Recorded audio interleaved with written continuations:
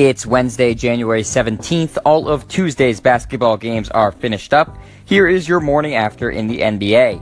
The Pelicans take down the Celtics 116-113 in overtime. Anthony Davis was dominant with a 45-point, 16-rebound, 2-block night, his second straight game of 40-plus points, and DeMarcus Cousins ended up with 19 points, 15 rebounds, 3 steals, and 5 assists in the New Orleans win.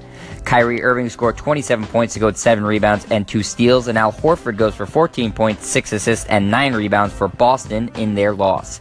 Minnesota falls to Orlando 108-102. Evan Fournier leads the game in scoring with 32 points, and DJ Augustin adds 18 points off the bench, as well as grabbing 6 boards and handing out 6 assists in the Magic victory.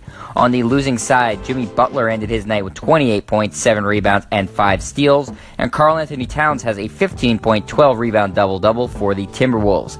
Dallas drops their game to Denver 105-102. Nikola Jokic leads all scorers with 25 points, adding 18 rebounds and 7 assists. Gary Harris chips in with 25 points of his own to go with 4 assists and 4 steals in the Nuggets win. Rookie Dennis Smith Jr. scores 25 points and dishes out 5 assists, and Harrison Barnes scores 17 points and gets 5 assists for the Mavs in the losing effort. And the last game Tuesday saw the Blazers top the Suns 118-111. Damian Lillard puts up 31 points, hauls in 5 boards, and hands out 7 assists, and CJ McCollum scores 27 points to go with 3 steals for Portland in their victory.